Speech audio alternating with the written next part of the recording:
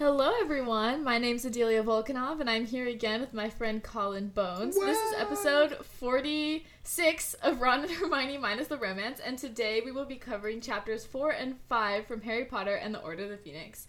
I won trivia last episode and I will give you the question of the day after our disclaimers.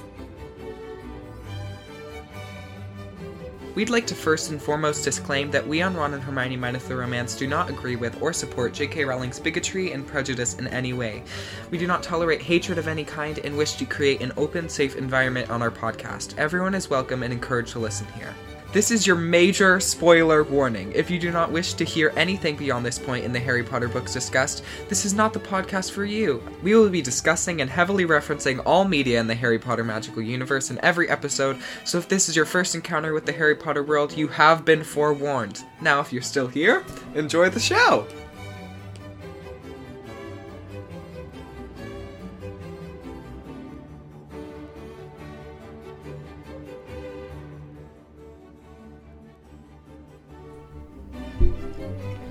Disclaimers. Yay, okay. I feel so disclaimed now. Okay, question of the day. How would you choose to conceal your magical house? Oh. Wow. I think I'd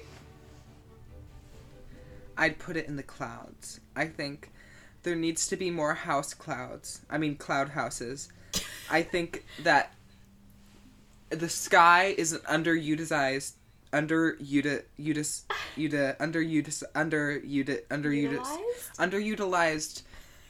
place of free real estate. Residence. Yeah. So I'm looking. Imagine how much money I could make from starting the real estate business in the sky. You are so right. And I mean, we're looking at the future right now. I mean, yeah. Maybe you could also figure out how to, like, make sure the air isn't so thin that you would immediately not be able to breathe. Whatever. Who needs air? No. We can wear astronaut suits. I've always said this. I think life would be better in an astronaut suit anyway. Like, you don't have to use the bathroom. I mean, yeah. Right? I don't think the suit just, like, completely gets rid of that. Well, I was not looking for that specifically, but... Okay. Yeah. I would conceal my magical house. You know that thing that they do where, like, at the, in Goblet of Fire, where the tents are, like, really ugly and tiny on the outside, but then on the inside it's, like, nice and furnished and, like, bigger? The outside would be, like, a really ugly, tiny, old, like, little house on, like, a farm. So I'd have, like, a really nice farm, but the house would look, like, old and dilapidated, and then on the inside it would be, like, nice. And yeah, nice. I would do that, because then who would see, like, an old abandoned, like, shack and think, I'm gonna go over there?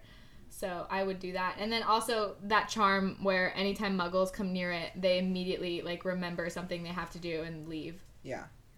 I personally love abandoned shacks. I go there every Sunday afternoon.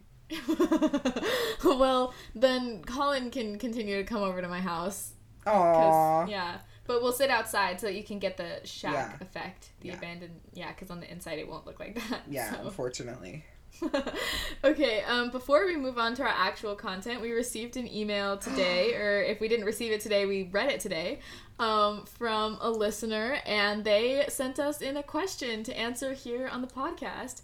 So, the question is, what would we do if we were in the scene from Chamber of Secrets, I almost said Sorcerer's Stone, in the movie where the flying car is right in front of the train, and that really awesome moment where Daniel Radcliffe... That really awesome moment, yeah. No, it's so funny though, because, like, when they look at each other and just go, ah, and it's, like, it's funny. Anyways, what would you do, Colin, in that situation?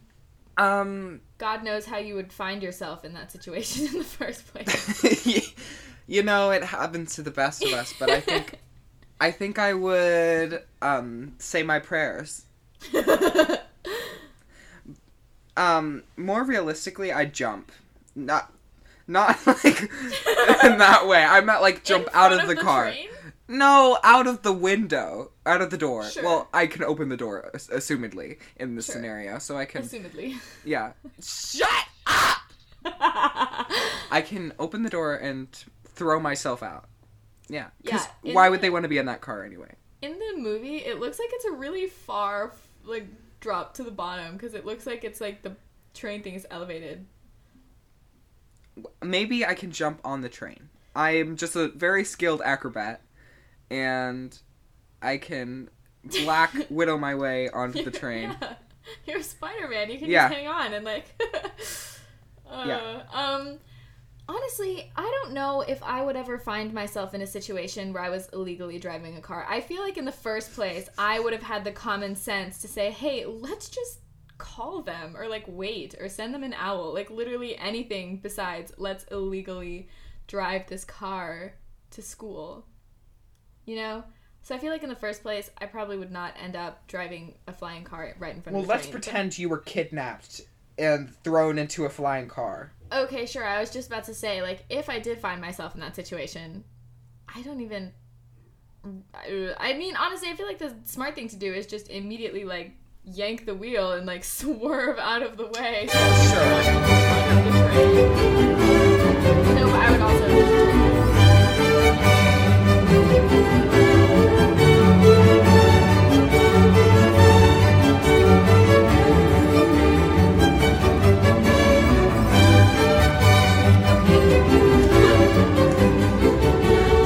Silences are actually perfect now because that's what music comes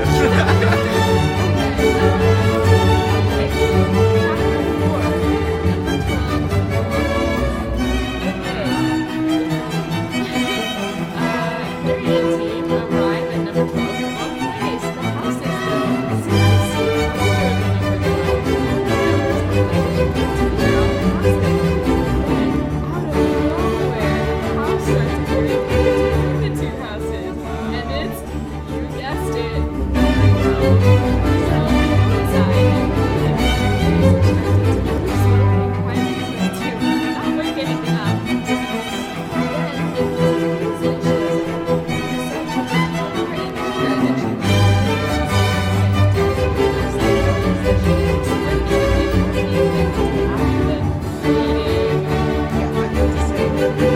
literally just being annoying by that. Like, it takes, like, maybe a minute. Like, it had no reason to just it's keeping information from Harry for this long. Honestly, though, I feel like that's kind of the point of doing it. They're keeping even the smallest things from Harry. No one has said, this is Sirius's house. Like, of all things, shouldn't he know that? You know, because it's like, the thing is they're kind of showing in this chapter that the adults in Harry's life are continuing to infantilize him, no matter how much he's proved himself. So even little things, like, this is Sirius's house, that's a portrait of his mother. This is the Order of the Phoenix headquarters. What's the Order of the Phoenix? Like, you know, stuff like that. It's like they're still keeping everything from him. And I think kind of the point of keeping even stupid things like that from him is, like, to show how little he actually knows. Yeah. Harry opens the door and Hermione hugs him and she's so excited, and Ron and Hermione are excited. But Harry immediately feels very bitter and starts yelling at them. He yells every, and this is a quote, bitter and resentful thought he's had over the years. And Hermione starts crying. Honestly, I think this scene is very complicated because you should never yell at your friends or say things like that to your friends. But once again, I really feel like this was the summer that could have turned Harry around. Like, this was the summer where he needed to be surrounded by people he knew. This, of all the times in his life, is when he needed his friends the most. He needed to be surrounded by wizards. Like, imagine experiencing something deeply traumatic and traumatizing and immediately being shut in a house for a month with people you hate and that hate you and don't understand you. You know, and so I feel like Dumbledore could have been the reason that Harry turned into a permanently angry and resentful person. Harry came out and was better than that, which is a good thing, but Dumbledore is totally responsible for all of this bubbling over and coming out at Ron and Hermione. of course, Harry is, you know, he's 15, he's getting a little older, he's in control of himself, but it's not, I mean, it's, yeah, that's why it's complicated, because it's like, you know, he could have controlled himself enough and been like, hey, it's not your fault, I know, but I'm still angry. Like, sure, he's 15. He could have expressed his emotions in a more productive way. But at the same time, it's like, it's not his fault that he was locked up with the Dursleys for a month and then just continued to be like, oh, I can't tell you anything, can't tell you anything. You know? And I also think it sucks that Hermione was there so early in the summer. She probably barely even went home and was with Ron and the Weasleys. What is her family situation? I don't know. That's another thing that confuses me. Because, like, don't you, like, miss your parents maybe sometimes? There has to be more nuance than that. Like, I wish that we got a moment to talk about this. I know. Because, like, does she have a bad home life? Like, what exactly? I don't. The only thing I could possibly, because it's like, it doesn't totally make sense to me, because the only thing I could possibly think of that would, like, make, like, sense is if, you know, it's one of those things where your house is nice, your family is, like, well off, and you're doing well, but there's just nothing there for you, like, and, like no sort of, like, emotional, like, connection to her parents, you know?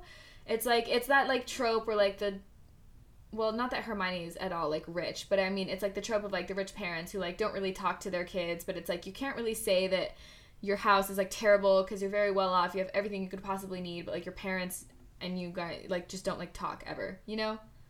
So the only thing I could think of is, like, if Hermione and her parents had that kind of relationship where they just didn't really talk to her like an adult or didn't really pay any attention to her, but, like, that's not really the case. Like, the few times we see the Grangers, they seem like very happy, loving people, and of course it doesn't speak for what could be happening behind closed doors, but it just doesn't make sense to me. I have a lot to say. Okay, go ahead. So, yeah. Okay. So, it's pretty horrible how Harry is treating Ron and Hermione, even though I find it completely understandable. No, yeah, without it. But I love this chapter because I think it's so interesting to see this new side of Harry. But it doesn't feel out of nowhere either, because it feels so earned. And, yeah, like, even though we're sitting here reading this and we're like, Harry, what are you doing? It also kind of feels, like, fulfilling for us, too, because Harry's, like, finally letting his emotions out after all of this time. Yeah, and all of us have been reading this book like, dude, just, please, just talk it out with someone.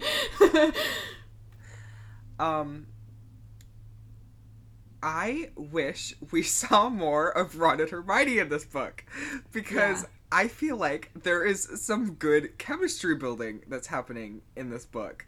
Like, I feel like they are much closer than before. Like, it's not mentioned that often, but they're always together in this book. Yeah. Like, they are never apart. And, like, constantly playing off of each other. And I think this also shows that Ron and Hermione are kind of at a higher maturity level than Harry is in this book. Like, even though Ron is still Ron, I feel like even he is kind of resolving his problems a lot better than Harry is. Yeah, by that you mean, like, emotional maturity. Yes. Yeah. And I think it makes even more sense that in the next book, Harry's like, wow, I had no idea that they were even they liked each other. And because he's so caught up in his own head this entire book that even he's not noticing all these times that Ron and Hermione are spending together. Love that Ron always stands his ground against Harry. Like, he's taking a very different reaction to this than Hermione is. She's literally sobbing. I mean, yeah, anyone could understand how she would, of course, feel. Because it's like, the thing is what's difficult is that it's not their fault. It is not Ron and Hermione's fault that they were told by Dumbledore to not tell him anything. But of course, like, it makes sense that Harry is taking out his anger on the two people closest to him. These are the only people that, you know, he can really just take his anger out on, that will continue to support him no matter what and just be there. And also, I think he also knows that they will push back and, like, keep him from being totally insane and, like, just rude. Because, like, this isn't right. It's not right to yell at your friends and all of that, but it's still, like, he knows that Ron and Hermione will keep him from being completely just, like, wrong. And, like, just, because he's not necessarily being rude just for no reason. It's like, there's emotion, there's reason behind it. Not that it makes it acceptable, but it's different than just being rude just to do it, just because you can. Yeah. So... I specifically love the section where Harry goes into caps lock mode. Because he goes on about these things like, who saved the Sorcerer's Stone? Who got rid of Riddle? Who saved both your skins from the Dementors? Because we know that Harry is not full of himself. Like, no, God, no. He is... This is... It's like the most insecure person in the whole series. And in no other situation would he be saying anything like this. And so we know, like, the audience knows that he doesn't mean it. And it's also reflected back on later in the book when everyone else is going on about his achievements, and he's like, no, that's not who I am. I didn't do this on my own. Yeah. Yeah, I feel like, of course, in this moment, like, he knows that he would never have survived anything without help. That is something that Harry is always able to admit, and willingly so. He never would have survived without help, without support, and he knows that. But I think now he's feeling like he didn't get support when he needed it the most. Whether he's able to vocalize that or not, like, this is happening, and he's saying all of these horrible, like, bitter things because he, in this summer, after Cedric's death and after him witnessing Voldemort coming back to life, like, I feel like the act of Voldemort taking his blood is so oddly, like, personal. Like, that's such, like, not even going past watching him come back, watching Cedric die, to have your own blood taken from you for something like this, I feel like that's a little looked over, because while that eventually was Voldemort's downfall and we all see that as, like, a stupid mistake, which it was, that is so deeply, like, disturbing and personal. Like, that's a whole other... Harry has so much that he's dealing with right now that'll affect him for the rest of his life. This is when he really needed the support. I think he could have scraped by in other moments in his life without as much support. Not, like, got off completely, like, as he did with support, but, like, with this was the moment he needed it. And I know that he's feeling like he didn't get it. He didn't get anything from Ron and Hermione, who he knows were there supporting him through getting the Sorcerer's Stone, through the Chamber of Secrets, through the Dementors, through the 3 tasks, you know? So I think, like, he's pulling all of this out because it's like he knows he couldn't have done it alone, but right now he's feeling very alone. He's feeling like he's dealing with all of these things alone. And so I think maybe he's kind of questioning, like, do I need your help? Because I think at this point, I don't know if he thinks he's handling it well. I don't know any of that, but I feel like this is kind of a moment where he starts to question whether he really needs anyone, because he was robbed of support by Dumbledore, the person who's supposed to care about him more than anyone and protect him more than anyone, and didn't do that when he needed it. I feel like of all of the moments in the series, this was the one that could have changed everything for the better or for worse. You know, because this could have turned Harry into an angry, resentful person for the rest of his life. He could have ditched the cause. He could have done 1,000 different things after experiencing something like that. He also could have saved himself all of this anger and pent-up emotion if he had just received the support he needed, like, now. So it's just, like, it's so complicated to me, because it's like, it's not right to say, well, he's upset, so it's kind of excusable that he said all those things to Ron and Hermione, because it's not, but it makes sense. And he kind of needed it, honestly. Like, if he wouldn't have yelled at them right here, I think he would have had an even bigger meltdown in the books, like, throughout the book. Yeah. Like, he kind of needed this a little bit. Yeah.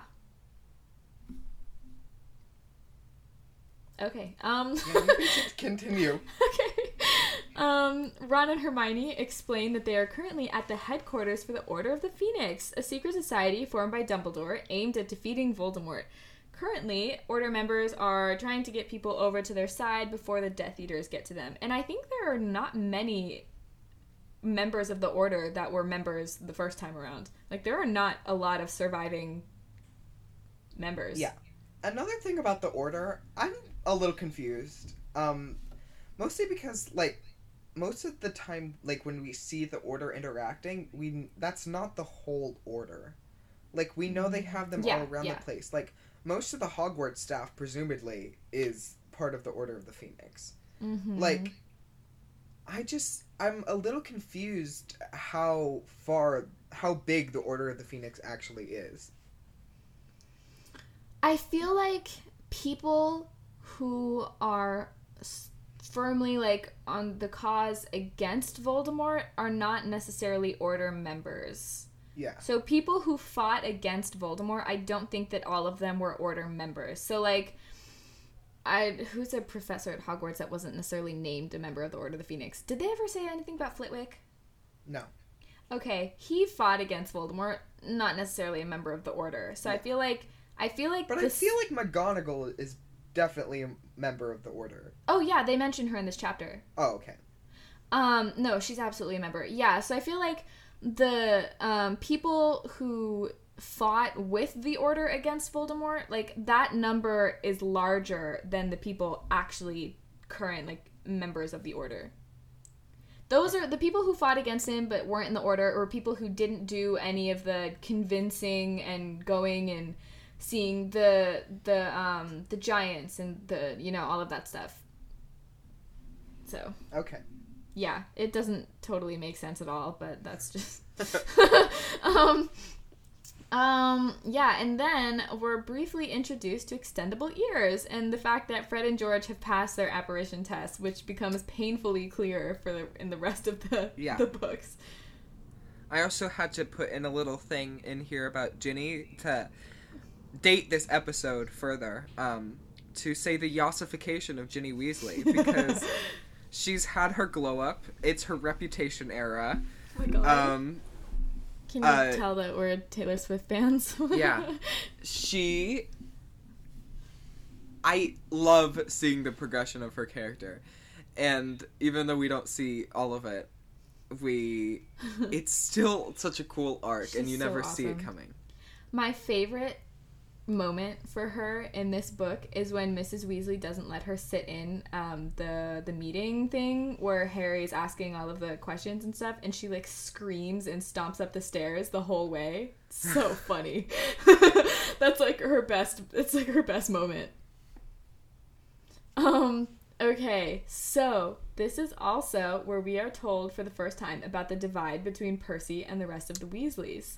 And I thought this would be a good time to discuss this a little. I have been waiting for this. I'm sure you have a lot to say as well. First of all, I think that from the very beginning, the Weasleys, the parents, I mean, mostly Molly. When I say, like, the Weasley parents, I'm basically talking about Molly. I think even Mr. Weasley established a difference between Percy and his siblings. I feel like each sibling kind of has a pair, except for Percy. Are you okay?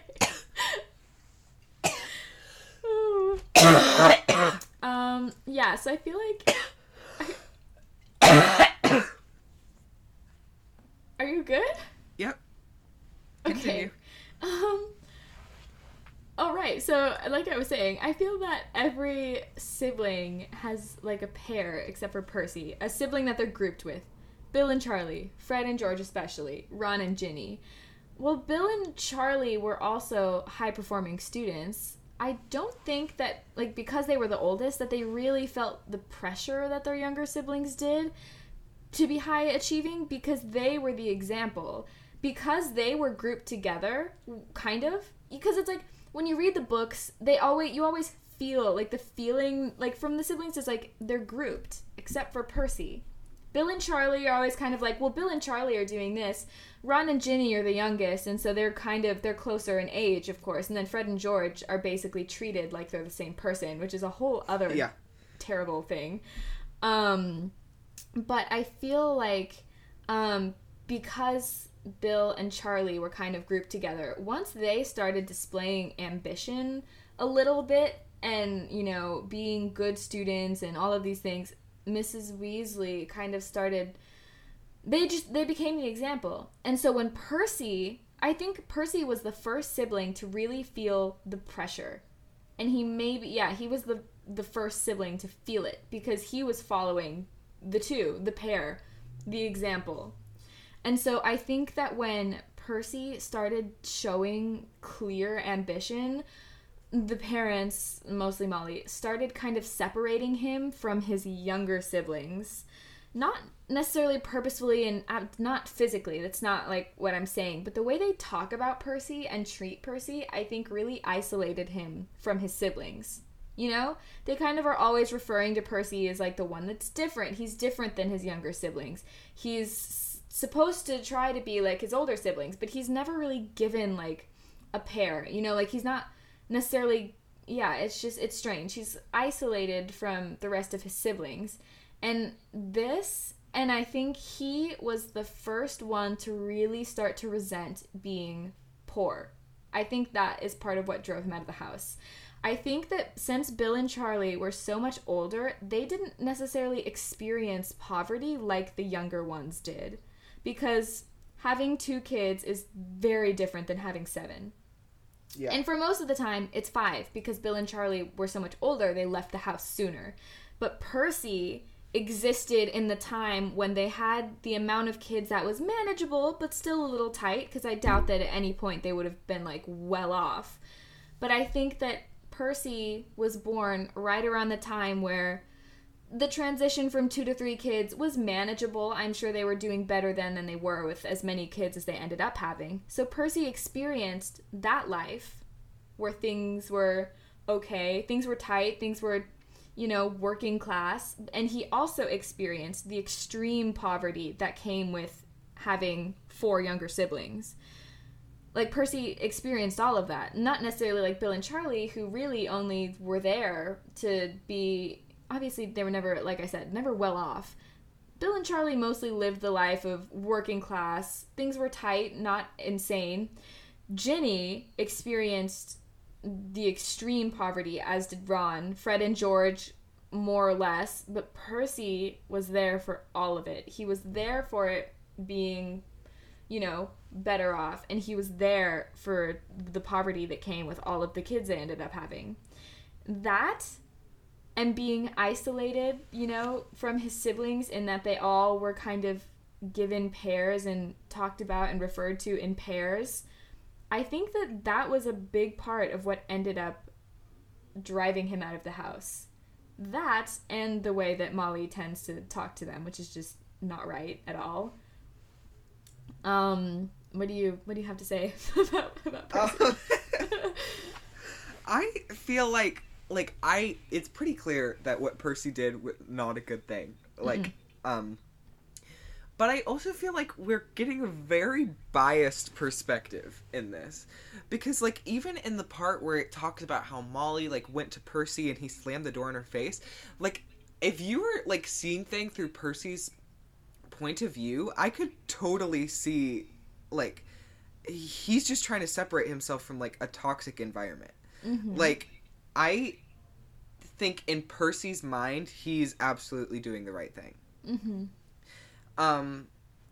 I don't think Percy has any malintent behind anything. I think he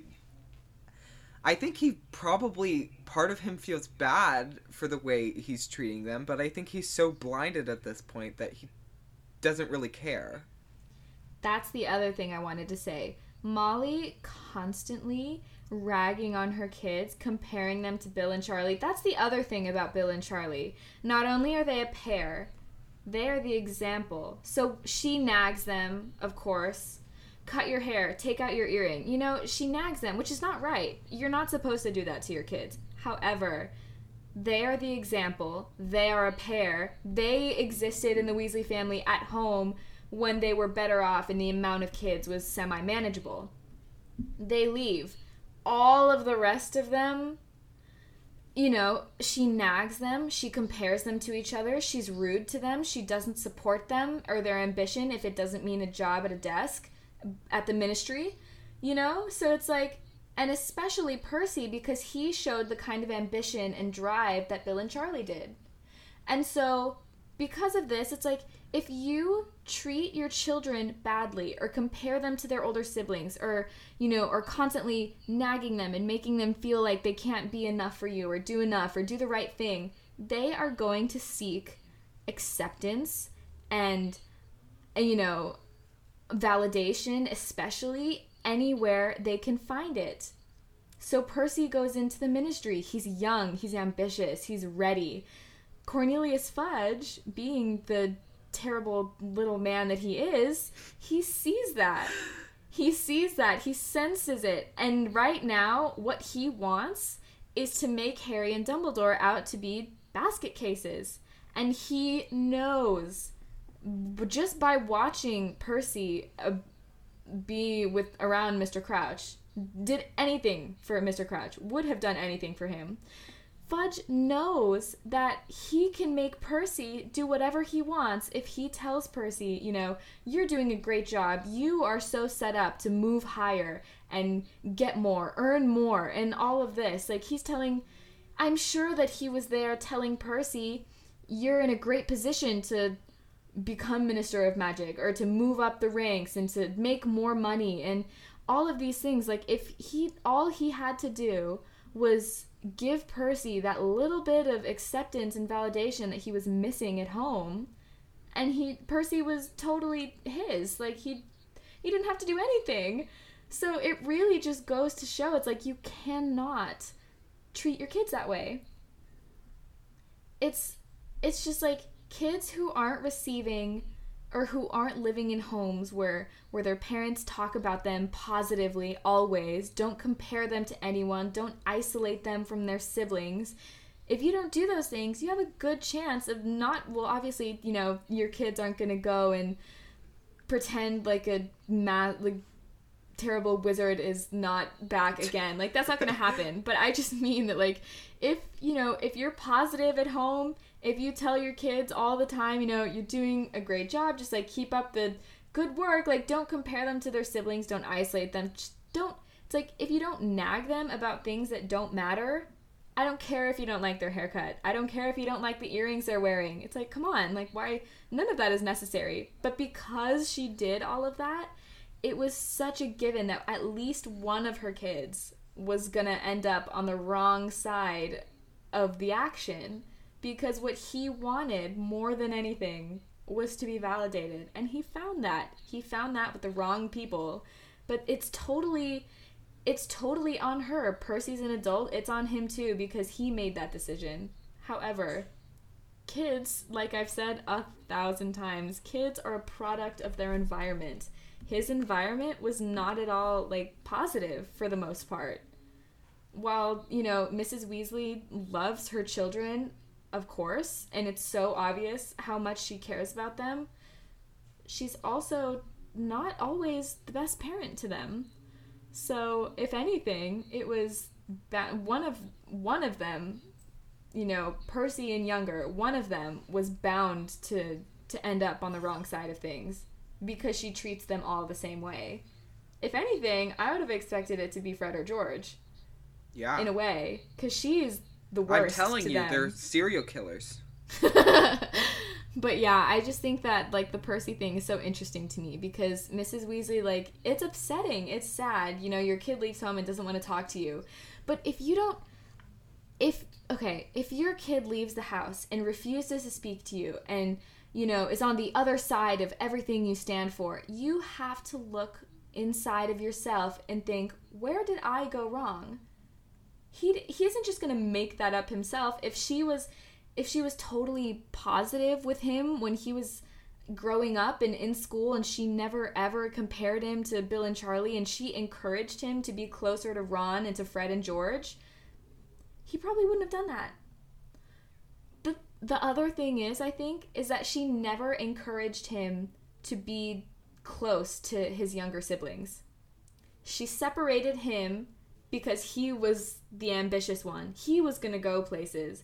And so she separated him from his siblings. Fred and George never liked him. Neither did Ron. Ginny looked up to him, but like, you know, Fred, George, Ron, she never encouraged them to be siblings, to like each other, to spend time with each other, because she made Percy feel so above everyone. Like, that's another thing.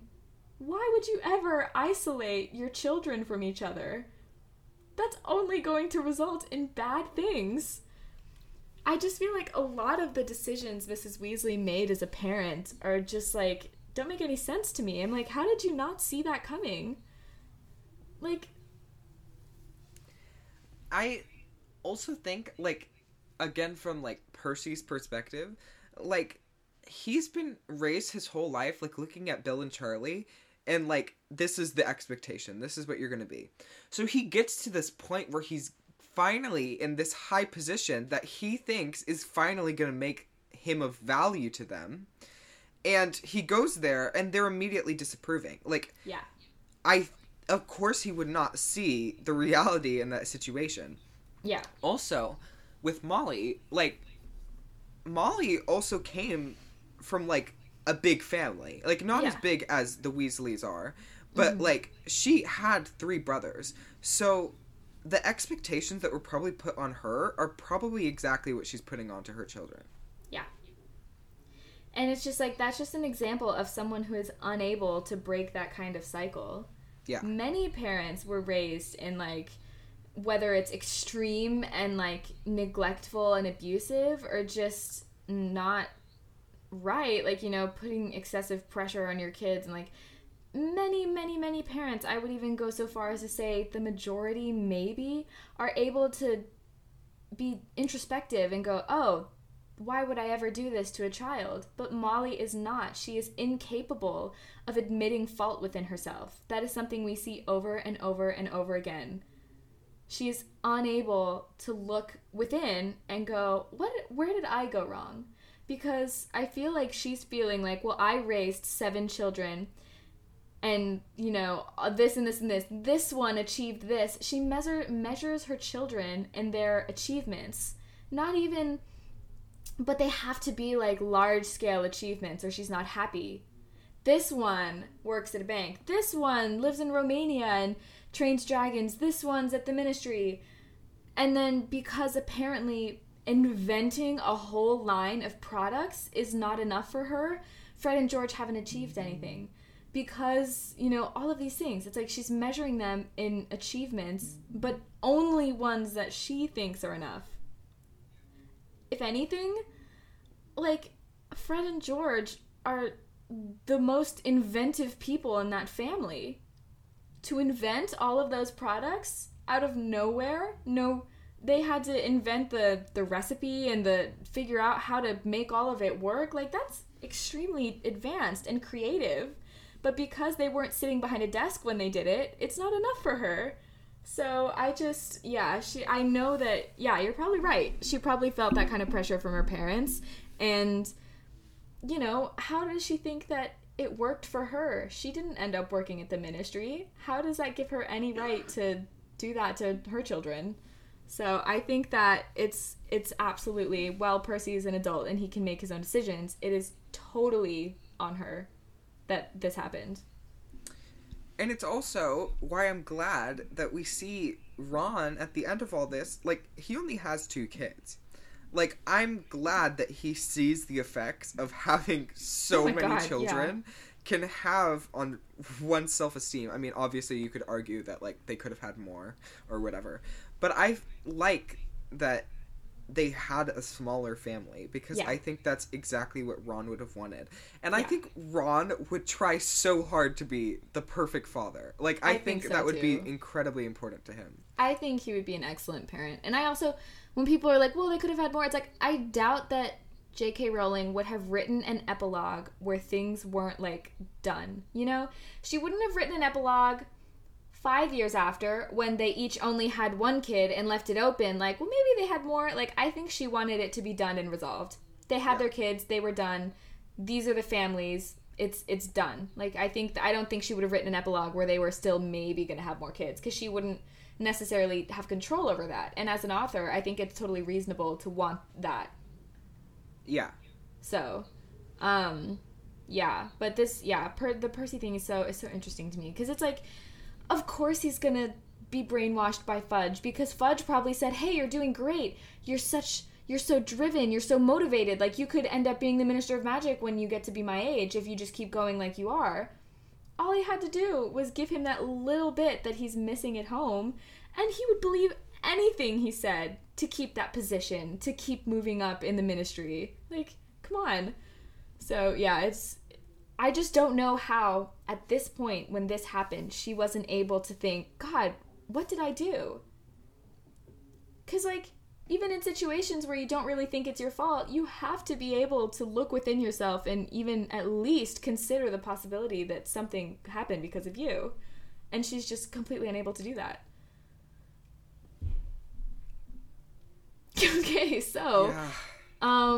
Yeah, of course, this is also where we learn that the press is making Harry out to be a basket case. I also have to say that now, whenever they say that people flinched when they hear Voldemort's name, I'm picturing the sound when you accidentally throw the bowling ball backwards in Wii Bowling. Do you know what I'm talking about? Like, that's what I'm... Just input it, like, here in the... when you're editing. But they're all like, ah! Like, that's what I imagine. Everyone goes downstairs for dinner. Wait, hold on. Also, sorry. Harry is such a defensive idiot. Like, when they're talking about, like, oh, like, this is what they're saying about you, and he's like, but I don't do that. I don't do, like, no one's saying anything to you. I think, like, he's like, I don't know. If I were anyone who was being picked apart in the press like that, I would also be extremely defensive. Because you never know who believes it and who doesn't. He already experienced people close to him thinking he was crazy. So it's like, honestly, at this point, Harry is not in his right mind. He has just witnessed an extremely traumatic event and then was left alone with his thoughts for a month. And now he's here and he has no idea what Ron and Hermione are going to think when he comes back. He hasn't heard any of their thoughts for a month at all. He has no idea what they've been hearing, what they've been saying, what they've been thinking. So it's really funny that he's like, well, I'm not like that, but, like, it's understandable, you know? It makes sense that he's like that, because he has no idea, like, and it's good that they were patient with him, and we're like, I know, like, we know, because it's like, at that point, he just needs, like, people to be patient with him. He has had the most ridiculously traumatic couple of months. Also, talking about romantic tension building up, I have to say that it seems like in this, Ginny is the one who's most patient with him. Like, I know! And that is so perfect for Harry, and it's someone he needs for the rest of his life. Like, that is... I know, I was literally just thinking that. I was just about to say, like, yeah, and Ginny was, like, really patient with him. I was just about to say that, and I was like, oh, I love this. Oh, okay. Okay, so they go downstairs because it's dinner, and of course Tonks trips and knocks something over, and the curtains fly open to reveal a painting of a woman screaming horribly offensive things at everyone.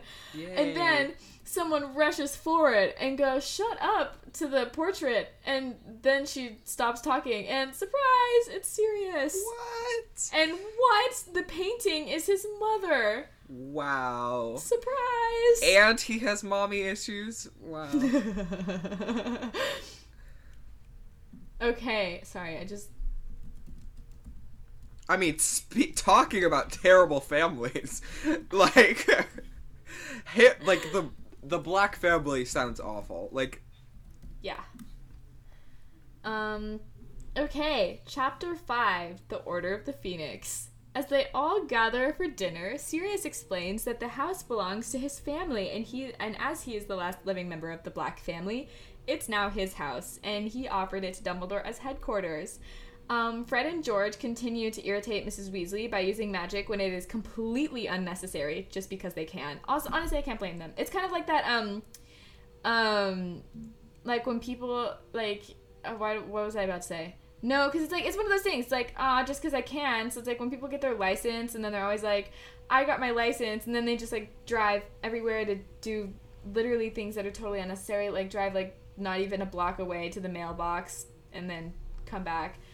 So that's what that reminds me of. So I don't really blame them, but yeah, it would be annoying. Yeah. Anyways, as dinner and dessert winds down, Sirius asks Harry how come he hasn't asked any questions about Voldemort, and Mrs. Weasley, of course, immediately objects, and she says he shouldn't know anything because he's just a child. And she and Sirius start arguing. And here, I think it is important to note that I find Mrs. Weasley is an incredibly self-righteous woman, and it irritates me to no end. It's like her telling Sirius that, like, Harry isn't James and you should be more responsible directly discredits Sirius's role as godfather. No one at that table has any authority to decide anything about Harry except for Sirius. He is technically his legal guardian. And for Molly to start making decisions like that is totally unfair. And also, in general, for the adults to continue to baby Harry and undermine his importance and relevance to the movement is ridiculous. Like, he, more than anyone, deserves all of the information. If they had told him right now about the Department of Mysteries, Sirius would not have died. If they would have just stepped up and said, hey, you know, this is scary, this is confusing, it's getting, you know, all of this, but here's what's going on, here's the information, Sirius would not have died. Here's the thing. I kind of disagree with you a little bit here. I was literally just thinking today, I wish we disagreed more, because we agree about everything, and so we're never, like, disagreeing.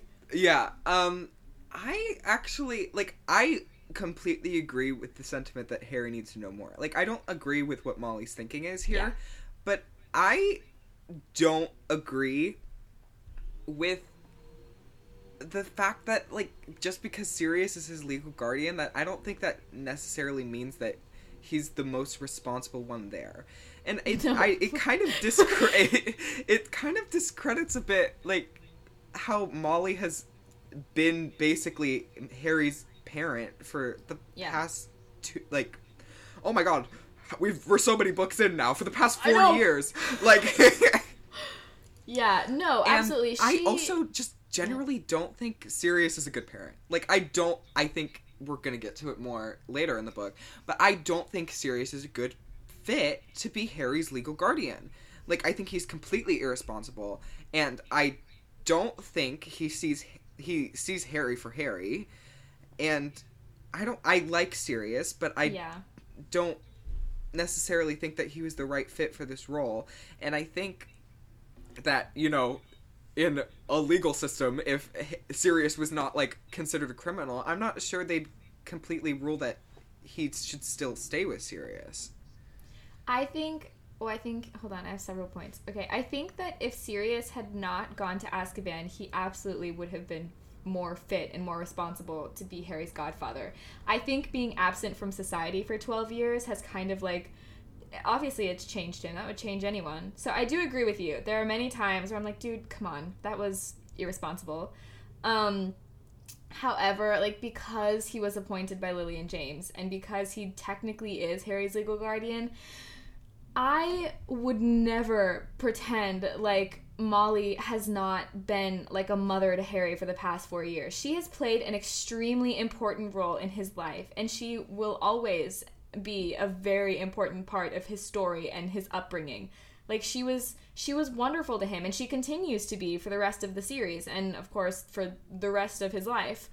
However, I think her problem is that she thinks she's the only person who cares about Harry, and because of that, she thinks she's the only one that can make decisions. While I agree that Sirius isn't always the most responsible, in this situation, he's right. He's right that Harry should have the information.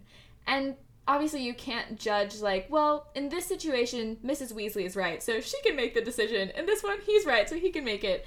I think that she needs to remember that she is not the only, because, like, I think she's feeling a little bit threatened because up until now, she's been making the decisions for Harry. And she's been great. She's been wonderful to him. She's been more of a mother than Petunia could ever even dreamed of being. I think, though, that because Sirius is in the picture and she knows that technically, legally, not that I think they have a real court system for things like this, I think she's feeling a little upset because she knows that she is not the only person making decisions right now.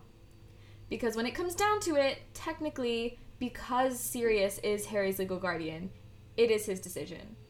I think that he also, like, needs to, like, calm down and make decisions calmly. And, you know, he needs to, like, collect himself sometimes. But I think it's totally wrong of Mrs. Weasley to act as if he isn't an important person in Harry's life. Because while I agree he's not always the most responsible, and she's right in saying that, she is totally wrong for acting like she is better than him for, you know... Because, like, she makes that really snide remark about him going to prison as if he wasn't framed. Yeah. Like, that's not right. Like, you are not a better person because you weren't framed for murder and you didn't go to prison. You know? Like... Yes, he has been absent from normal society for 12 years because he was framed for murder and went to prison. Like, and yes, that contributed to him being a little bit irresponsible and desperate to have the kind of connection he had with James. Like, all of that is true. But she is totally wrong for acting as if she is the only one that should be making decisions for Harry because she's somehow... I think that she thinks she's better than Sirius, like, morally, which she's not. Yes.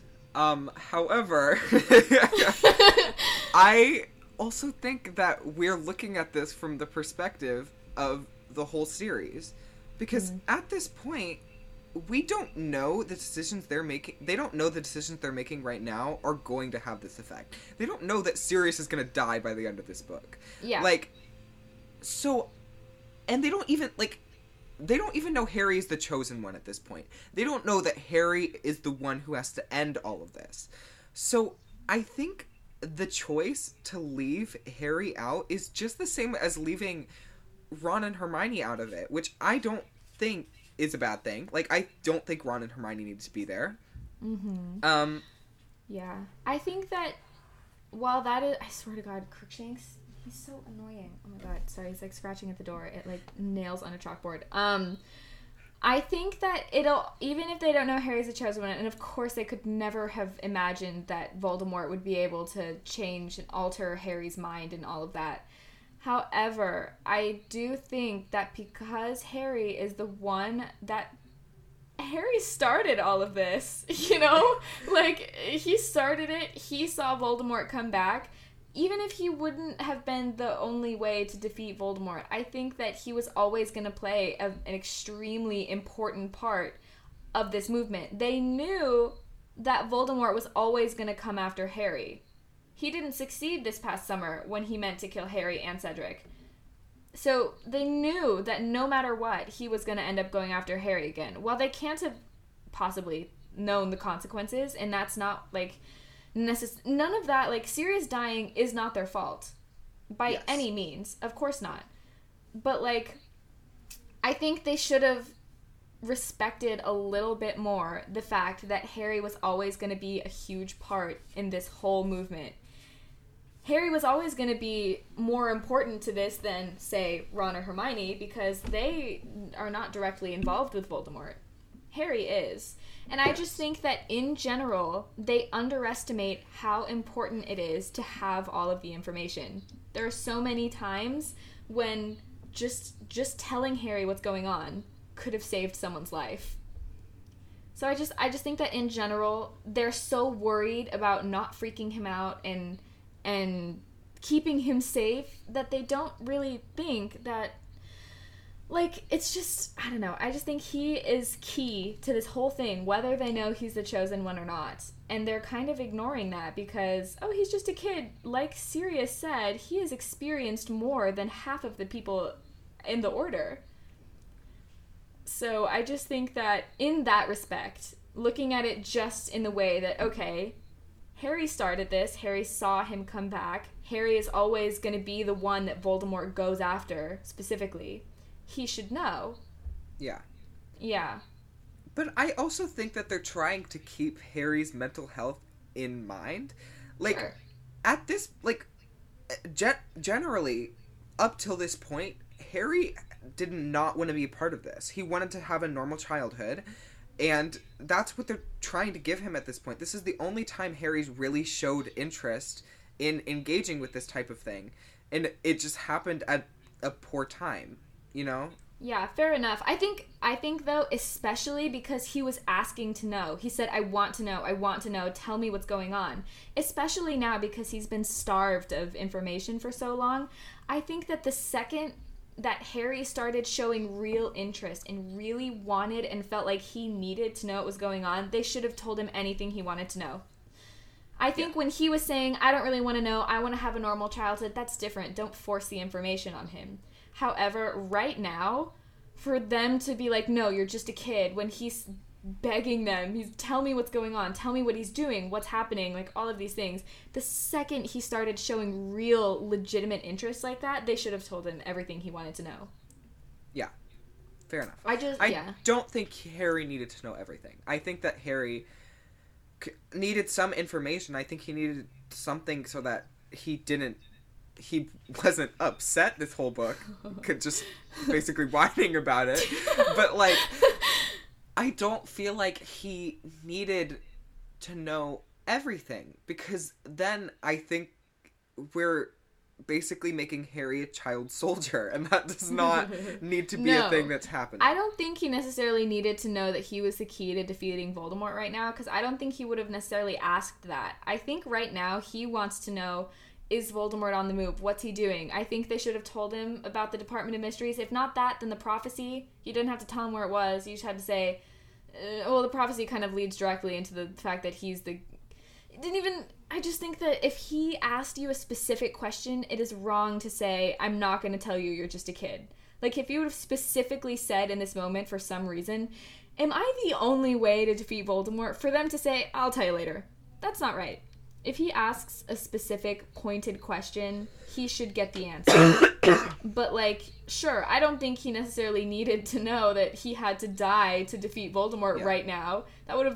That's too much. He's 15. Like, he is still young. And I think even the worst part about that is that Harry absolutely would die. Like, it wouldn't be a question. And I think they're trying to preserve this long enough to the point where Harry would have to step in. Like, I think they're like, this is not the point where Harry needs to step in yet. I think that they would have, like, if things were different and none of the Department of Mystery stuff happened, I think at some point Harry would have gotten involved, because I think Voldemort's forces would have been too high and they just need people at some point. I just don't think that they were ready yet. I don't think that this was a forever thing that they were proposing. Yeah. I don't know. I just think that, if anything, the adults in Harry's life... Because it's like, it's not even just telling him everything, because that's not, like you said, it's not necessary. It's just that telling him nothing is not a good alternative. Because Mrs. Weasley was proposing that they tell him nothing, and that is not right at all. Because that is her forgetting that everything that he's experienced, he has a right to know things that he asks questions about. Yes. You know, like, that is wrong. And to tell him nothing is just ridiculous. To tell him everything, including, like, hey, one day you will die because that's the only way that we can defeat Voldemort. That's not necessarily right now either. I think he should have known a tiny bit earlier than he did, maybe, but I don't know. We'll get to that when we get to that. Yeah. If anything, about, like, Molly and Sirius, I think that yes, he's not the most responsible choice. Not totally his fault. But I think that Mrs. Weasley needs to recognize a little bit more that while she may not think that he's the right fit to be making decisions for Harry, she cannot just ignore the fact that he is an important person in Harry's life now, and she has to co-parent a little bit, and yeah. She doesn't like it. She doesn't like it, but she has to do it, because to disregard Sirius's influence in Harry's life is also not right. He's not necessarily the perfect number one choice, but ideally, of course, in a perfect ideal universe, Harry would have his parents there with him. Since he doesn't, the man that they appointed for him, Sirius, is there, but luckily for Harry, he has a ton of people who care about him, including Mrs. Weasley, who was so good to him. And I think he, of course, he was so desperate to, like, be back in, you know, and feel and go outside. He was cooped up in that house, and it was terrible for him. Like, there wasn't much else that they could do, you know, but that was a horrible, he did not enjoy that whatsoever. So, of course, he was especially reckless being locked up in the house that he hated, where he grew up with a family that didn't respect him. Of course, he was even more reckless because of that. So I think, yes, he needed to think and be practical, but she needed to recognize that she was not Harry's only quote-unquote parent anymore. So I just think that in a universe where after Prisoner of Azkaban, like, everything got resolved and Harry went off to live with Sirius, like, I'd be worried about that situation, because Sirius, it's like he would literally be being raised by a 17-year-old. Like, Sirius has not aged a day, like, mentally. Like, he is so emotionally stunted. Yeah, and it's like, of course it's not his fault, but it's also not ideal for raising Harry, basically. Yeah. Yeah. Oh, right, I forgot that I have more notes. Okay, yeah. Basically, they tell Harry that there have not been any clear signs that Voldemort is necessarily up to anything at the moment, that no strange disappearances. They do have spies in the Ministry, and they're slowly spreading the word. But Dumbledore has been stripped of his titles for trying to alert the public about Voldemort. And they, of course, are also telling everyone that he has lost his marbles. And so then, just as Sirius alludes to this weapon, Mrs. Weasley stops him and makes them all go to bed. Yay! Sirius's poor wording choice is literally the whole reason for this book. No. Weapon? Like, what was he thinking? Like, are you, like, a philosopher? Like, wisdom is a weapon. Like, what? I don't understand. And I'm gonna say it, like, I think it was a poor writing choice, too. Because, like, I just... Weapon? Yeah. Like, why would she write that? I don't understand. Like, it's so weird. I don't even know. Because, yeah, the only way that could be painted is, like, the weapon, Voldemort having that information. I don't know how to use that, because found it, and I, actually died.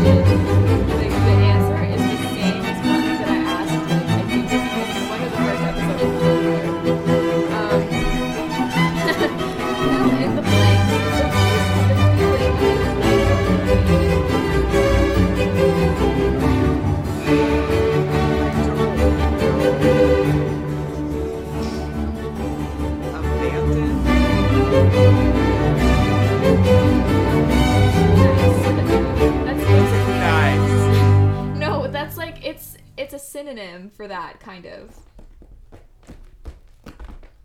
Wait. Look at Crookshanks. Could it be? Is it derelict? How did you get that? For some reason, I wrote that word down. Wait, really? Yeah. Oh my god. Good job. Wait, that's probably why I wrote that word down, because I was like, why does this word feel so familiar? That's so funny. I saw it and I was like, I wonder if he'll notice this. Because, wait, let me look really, really quick because I want to see what episode that was from. I think it was the first episode. No, yeah, it was definitely the first episode of Goblet of Fire because it's the Riddle House. Yeah. That's crazy. It's the fill in the blanks. The Riddle House is now damp, derelict, and unoccupied. Okay. My first question is, a large umbrella stand looked as though it might have been made from what? A troll leg? Yes! Yay! Yay! Yay! My questions aren't very good, by the way. Mine either. How many scrolls did Bill have at the table after the meeting? It's either a ridiculous number or something small. 40,000. 40,000 I'm scrolls of paper at the table.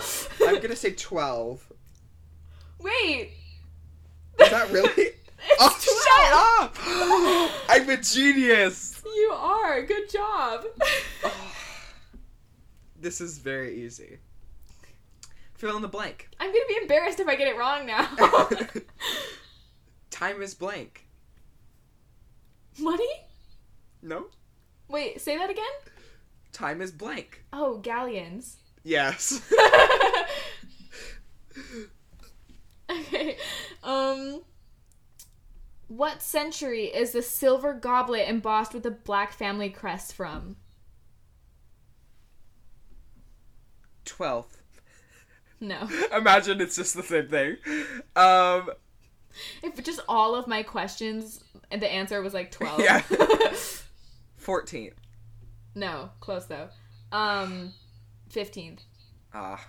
So 1400s, if you would have said 1400s, you would have been right. That was not the question. No, I know. What century? Well, still, what century? If you would have said Yeah. 1400s, that's still the correct century, so. Yeah. You did guess twice incorrectly, though, so I have to take No! away. No! Fill in the blank. You just chuck stuff at the door, and if it can't make contact, the door's been blank. I know the charm is... Is it just the other form of...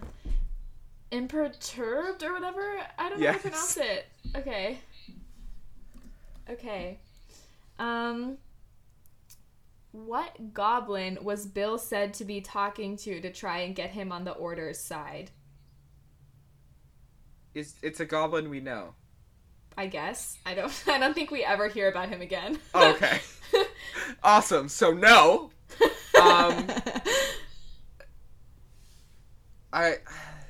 This feels like wrong making up the name. Like, I don't know. I'm just not gonna answer. Okay. It's Ragnarok. Oh. Like whenever Ragnarok. I read it, yeah, whenever I read it, I'm like, oh, Ragnarok. No, it's not that. Yeah. What position was Percy promoted to? Shit. Is he, like, junior undersecretary to the minister or something stupid? Like, You're very close. no! Okay, I can't guess again or my point will go away, so... And now you're frozen. Oh no. Okay, Hello? sorry, you're back. Okay. Junior assistant to the minister. No! Because I was wrong, because Umbridge is senior undersecretary to the minister. Yeah. He's junior assistant. Ugh, okay, whatever. It's fine. Who was the Minister of Magic before Fudge?